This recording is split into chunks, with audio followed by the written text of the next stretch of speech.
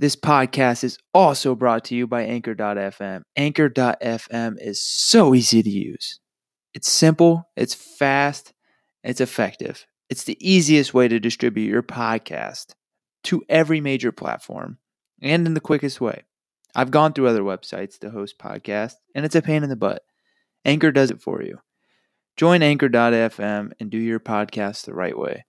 And if you're looking to start a podcast, contact one of us at ATB Sports, as we're looking for podcasters for nearly every professional sports team right now. If you think you'd be a good fit, you can also apply at our website, www.atbsports.net.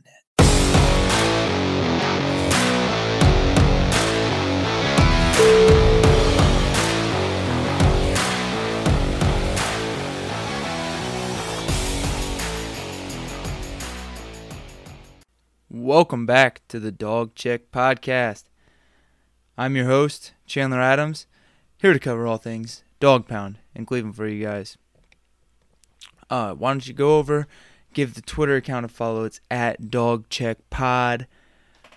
We just reached 800 followers. I cannot thank you all enough.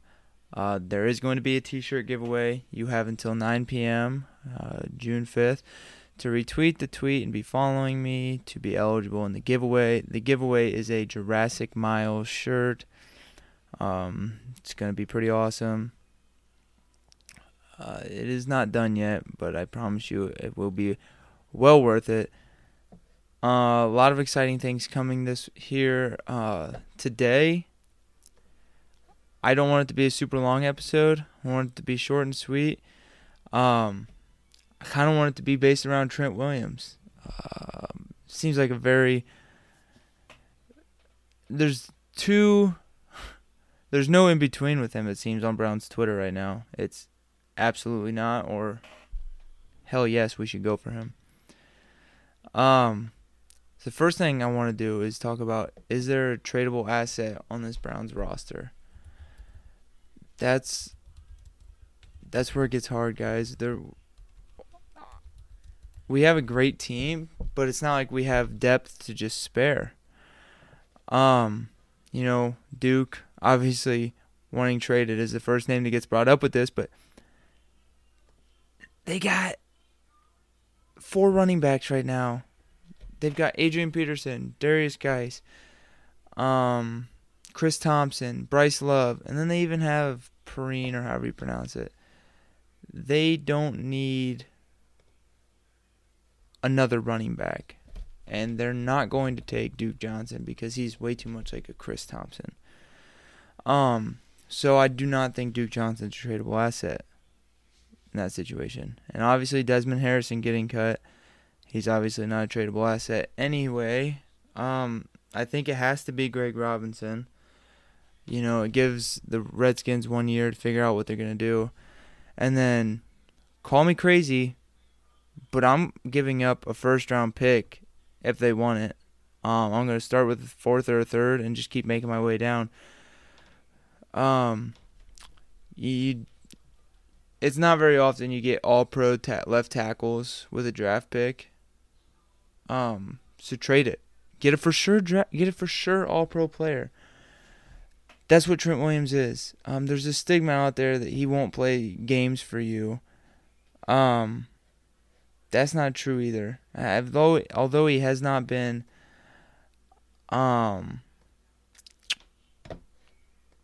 super healthy, he's played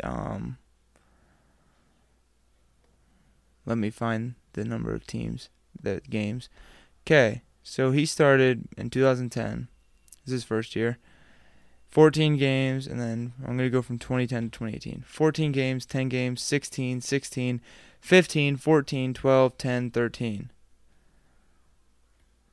That's not injury prone to a point where you can't trade for him and play him and have him be a viable option. His grade in 2016 by PFF was in the top 5 all-time highest lineman grades in their era of any time. Highest they've ever graded someone, top 5.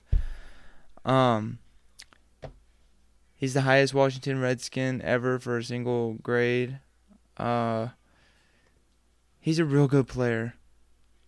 I mean, I think people are being too critical of him, and I think people are overhyping what Greg Robinson and Chris Hubbard bring to this team. They did their job, but they didn't overexceed. And since when is it a crime to better a position? Competition drives people to play better. Just because we were good enough at left tackle doesn't mean we can't get better. And if you want to bring up the fact that he's not a viable option, Trent Williams is not a viable option because of his play, not being able to play enough games. Greg Robinson's been ass, except for last year where he was okay, and he wasn't even that good. He was a product of Baker Mayfield being a very good leader. Trent Williams has had 4 absolutely elite years, and then his rookie year was not very good, and then last year was his last year to date, and he was still a top 20 rated tackle in the NFL. Left tackle is an important position. Trent Williams is an absolute beast. I think you trade for him, and I think that I would trade a first-round pick for him. I don't care how crazy it is. I don't care his injury history. I just truly don't care. With Trent Williams, it gives you an elite left tackle, an elite left guard, an elite center, and then we don't know at right guard, and an average to a little bit. No, he's just an average right tackle, and Chris Hubbard. That is a lot better than average left tackle, elite left guard and center, and then questionable right guard, right tackle, left tackle. But if the Browns don't even try to pursue Trent Williams in any fashion, it proves to me that they are that big on Drew Forbes and Brian Vining-Ganafo, who I have been raving about on this podcast. I love them both. I think they both have a good chance to become something, especially with James Campen, our offensive line coach. But Trent Williams is special. However, if you think your 6th-round pick Drew Forbes and your undrafted free agent Brian Vining-Ganafo can turn out to even half of what Trent Williams is, or maybe 3/5, that's a pretty good deal getting those guys on the cheap and still being able to play them. So, to wrap that up, would I trade for Trent Williams? Yes. Am I going to be mad if they don't trade for Trent Williams? No. Do I think Trent Williams is going to want more money if he comes over to the Browns? Probably. It's all just going to depend on where he's at, whether he wants to win in his career or just make money. Every athlete's different. You can't really tell. You can't tell unless you know him. Next thing I kind of want to talk about is there's a play where Denzel Ward gets in front of Odell, almost gets the interception.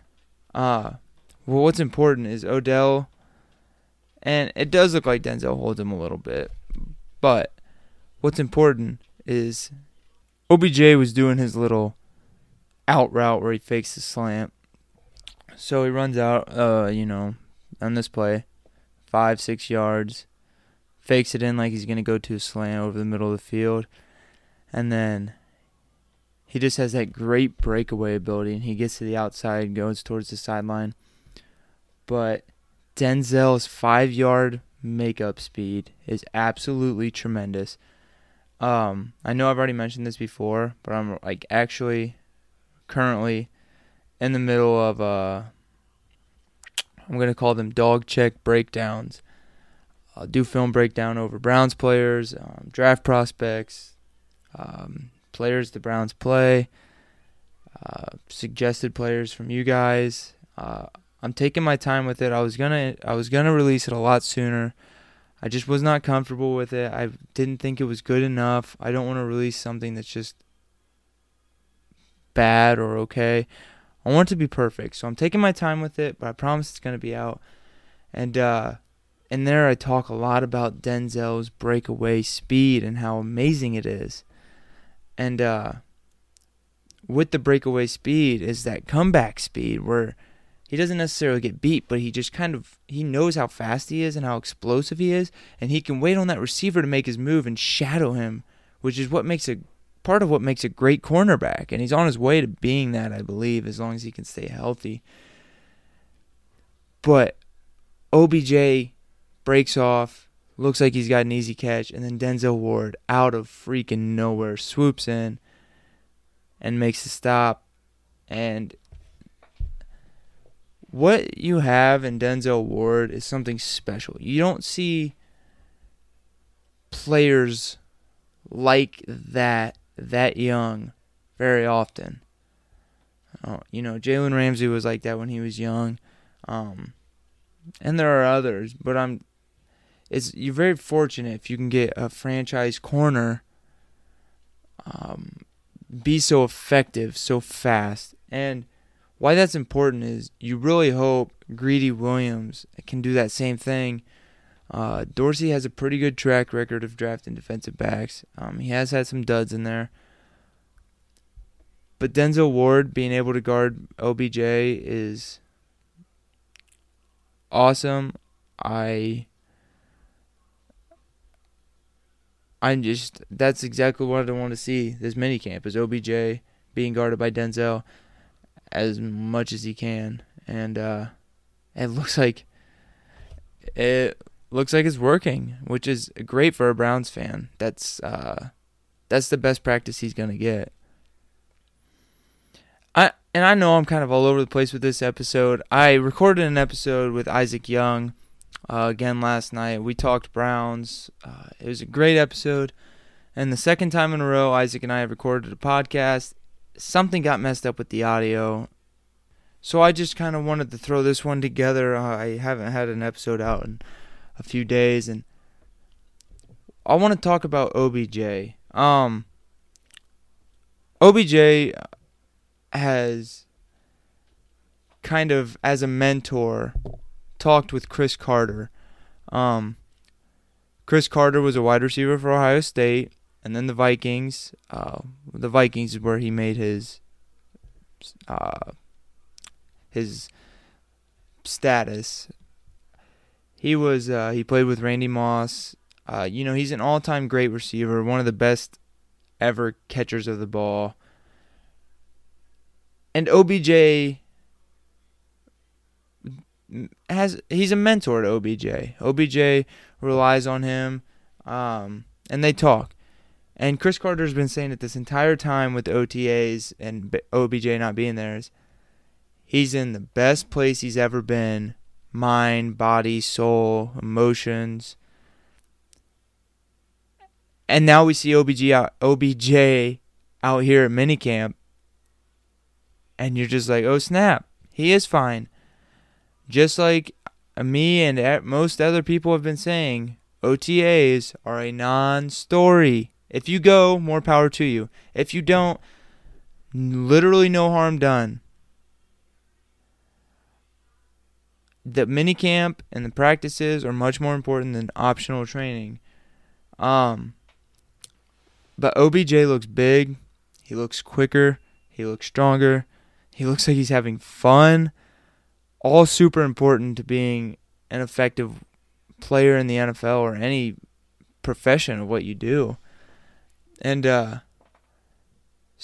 Chris Carter has been saying this the entire offseason. OBJ is fine. And he thinks OBJ is going to have the best season of his career. And it's the best offense he's played for.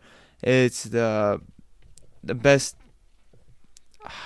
fan base he's played for, which does help. We're a loving fan base. Our teams have been awful, and we don't boo them like some other places. And it's the best quarterback he's played for by far. So expect him to go off this year. 12, 13, 14, 15 touchdowns, 1,000 to 1,500 yards, somewhere in there. It could. OBJ is a deep threat. He's a short threat. He's a medium threat. He's a throwing threat. He's a running threat. He does not have a weakness in his game. Jarvis, a great slot receiver, tough as nails. Antonio Callaway, breakaway speed. Absolute burner. Great after the catch. Nick Chubb, amazing running back. He's very underrated still somehow. Kareem Hunt, amazing running back. Probably a top 5 running back in the league. Great offensive line. A good quarterback on his way to being great. A good young tight end. Rashard Higgins, a good receiver. OBJ can't be double teamed every time. It will not be able to happen. So OBJ, expect him to have a great year and come out just blowing minds, and people will be laughing that they even thought OTAs were a non-story. And to be honest, I'm really sorry if I lose a listener right here or two, but if you think him not showing up to the OTAs is a big deal, you're just being a dumbass. He's risking his money and his career on optional training when he was training himself.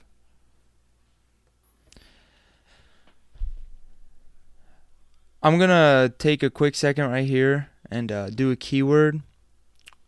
I'm going to have the keyword today. Let's have it be Baker. Why not? Baker is the keyword for this episode. You DM me it, you text me it, tell me it. You get 5 entries into the 800 follower t-shirt giveaway extravaganza. This will probably be the last episode with the keyword, so send it in. Go back the last few episodes, find the keyword, and send that in to me as well. And Baker is the keyword. I know this is a Browns podcast, but it is also a sports podcast, and there's something big going on in the sports world right now. It's called the NBA Finals.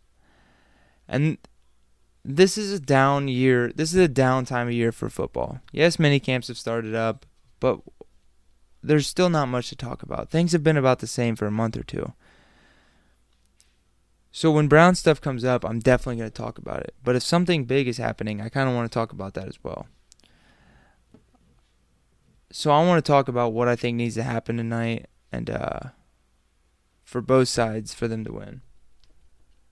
So it's being reported that Klay Thompson, who hurt his hamstring trying to draw a foul, might not play tonight. If I were the Warriors, I would not play him tonight. I would not risk him because I don't think you're getting KD back and you're going to want Klay healthy the rest of the series.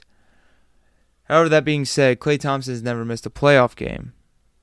I think he's going to find a way to play tonight. And I do think Klay Thompson is essential to the Warriors' operation. For the Warriors to win tonight, outside of Klay playing and Steph Curry scoring, the thing that's going to have to happen is Draymond Green is going to have to score. And that's why I don't like the Warriors in this game. Steph has been known as not being clutch. I think he's due for a kind of poor game. I think that Nick Nurse is going to have a good plan for Lowry and Van Fleet guarding. Steph Curry, maybe even switching Kawhi and Siakam on him every now and again, and Danny Green, just to put length on him and really mess him up. And then the Warriors are a hard team to double team because they pass so well. But when they do the play where Steph has the ball, it's usually on the right wing. He gets a pick from Draymond. You're gonna have to hard hedge Steph out as far as you can. Now this is where it gets important. The person that's guarding Steph originally is going to have to sprint around Draymond Green once Steph has been hard hedged. What I mean by hard hedge is when your man's setting a screen on a shooter, you ride that shooter out and defend him to where he has to dribble the ball out towards the opposite way of his basket. So I think you put Siakam or Kawhi on Draymond Green. This is especially if Klay does not play. Put Kawhi or Siakam on Draymond Green. If they're going to keep running this play, put a Danny Green or Siakam or Kawhi on Steph Curry. And you switch that. So now you have Siakam, Danny Green, Kawhi, one of those three guarding Steph or Draymond after the screen's been set. So now, this is where Steph's in one-on-one mode, which he's damn good at. He's going to dribble up, and if he can get around you, if you don't hard hedge around well enough, he's going to try to get around you. And he's most likely not going to pull up. He's going to get to the hole, or do a floater, or draw a foul, or shoot a three.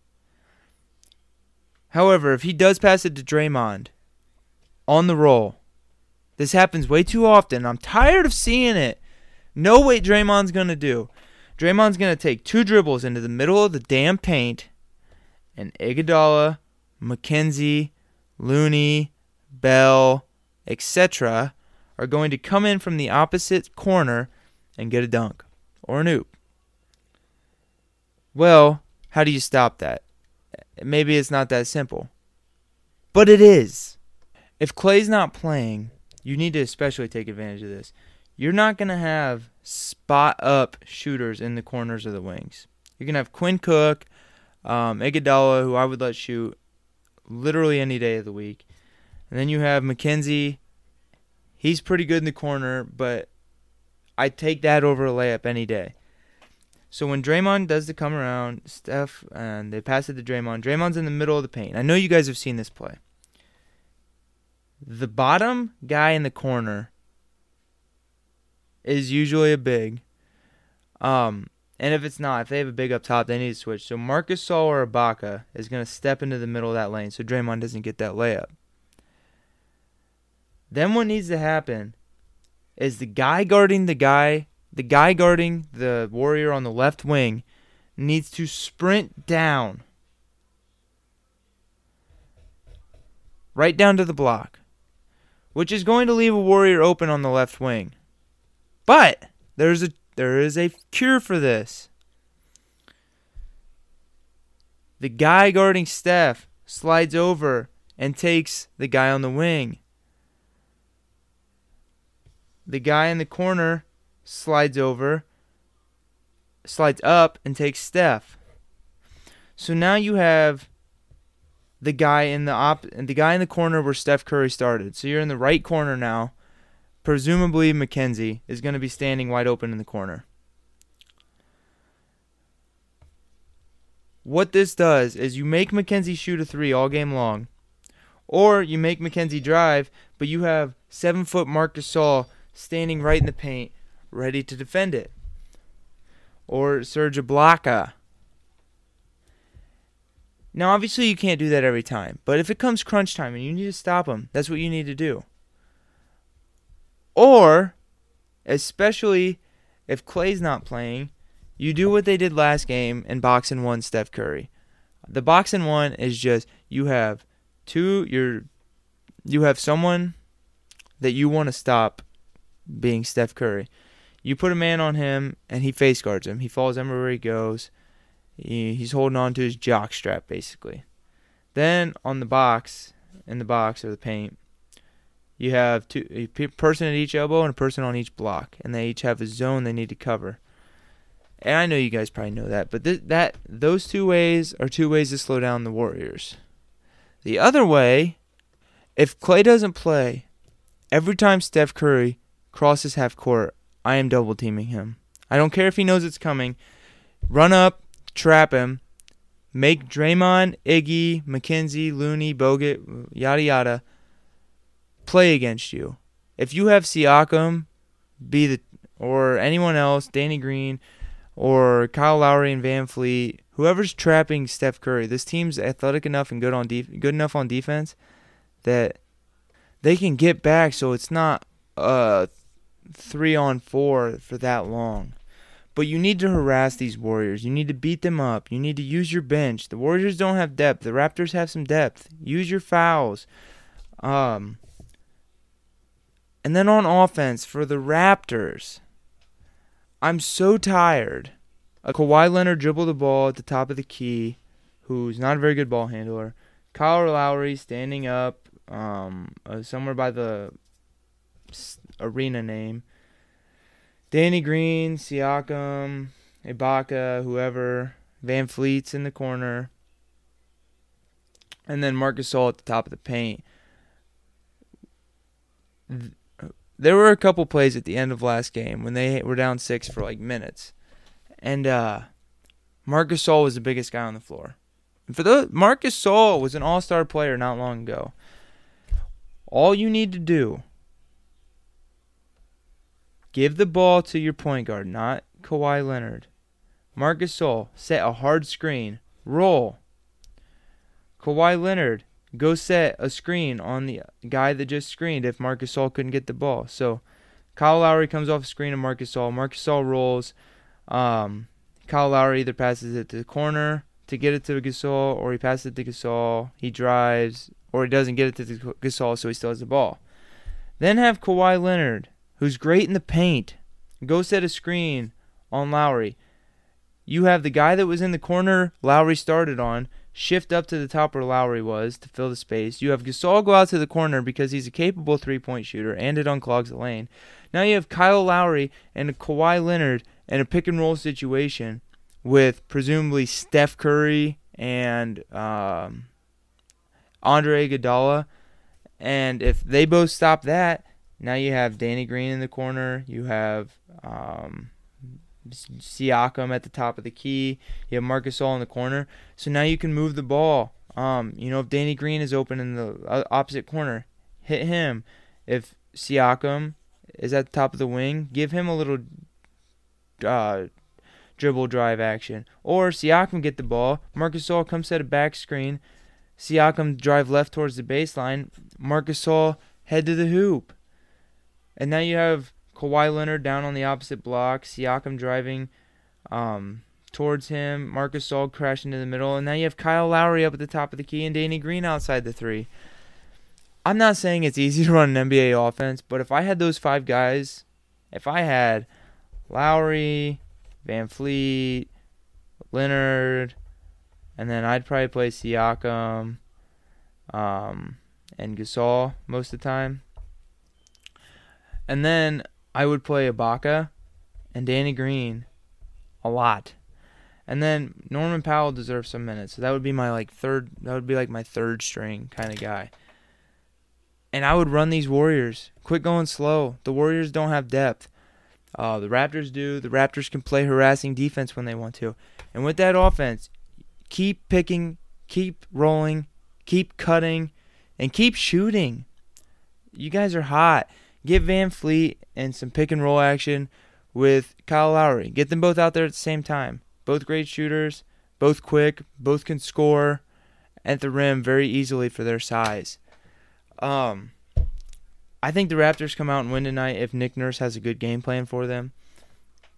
I think if the Raptors can move the ball and screen, like I said, and use Gasol's size, Bogut and Looney can't stop Gasol. That's laughable. And then use Ibaka. When Ibaka's in there, have him set even more screens. Ibaka's way more athletic than Gasol. And when Powell's in, keep him in the corners. Keep him on the wings. And then that opens up a shot for him, and he's very good at pump faking and driving to the hole. So that's what I expect to see out of the Raptors tonight. If Klay Thompson plays, I say do the same thing on defense, but maybe do a triangle and 2. The triangle and 2, I think would work really well. You put 2 guys, you put a guy on Klay, you put a guy on Steph, and then I would probably have, Leonard play one of the zones because of his hands. So Leonard at the top of the key somewhere, roaming the blocks, and then have Siakam in there, or Ibaka, or Gasol, and make other people win. Make the other people beat you. Make the people that haven't proved that they're 3 or 4 time, whatever they are now, champions, beat you. I was going to end it there, but I just got a great listener question. My man Chase over at Browns to the Super Bowl said, what direction do we move replacing Desmond Harrison? Next man up, free agent. Great question. I truly believe in the powers of Drew Forbes, Brian Fine-Ganafo, Kendall Lamb, and James Campen. I think James Campen is the key to... He's like... No, I'm not going to use that comparison. I was going to say he's like an infinity stone for us. But Campen is that important. Campen has a great track record, an absolutely great track record of developing late to mid-round to undrafted young guys. And Drew Forbes and Brian Fine-Ganafo are his stereotypical dudes. Fast, quick, smart, athletic guys that can move around on the line. And so I really think Drew Forbes or Brian Fine-Ganafo or maybe even Kendall Lamb are the real options there. The other thing, like I talked about at the beginning of the show, maybe a Greg Robinson trade for Trent Williams, but that is yet to be determined. But great question. Thank you for that. I think with that, I'm going to end it. Keep it a nice, short episode. I don't really have a lot to talk about, so I don't want to bore you guys.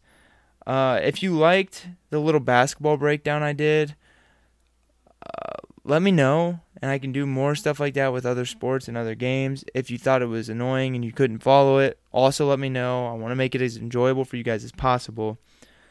Keep retweeting that tweet. You have a few more hours left. I guess by the time you hear this, you might not, but I guess I just want to say thank you guys for helping me so much, and the winner of the shirt is not going to be disappointed. And then the shirts are probably going to be on sale for very cheap. I don't want to put numbers out there already, but I'm thinking it's going to be $18.99, and that's only because of the cost of the shirt and shipping. I'm not trying to make a profit off of them. But also, if you buy a shirt, you're going to get a little Dog Check podcast rubber wristband. I'm going to put those on Twitter tonight. And, yeah, thank you guys for listening. Send me any feedback or things you think I should or shouldn't do on the show. If you're on Apple, please give a 5-star rating and then give a comment or a review. It helps so much. And let's go Browns.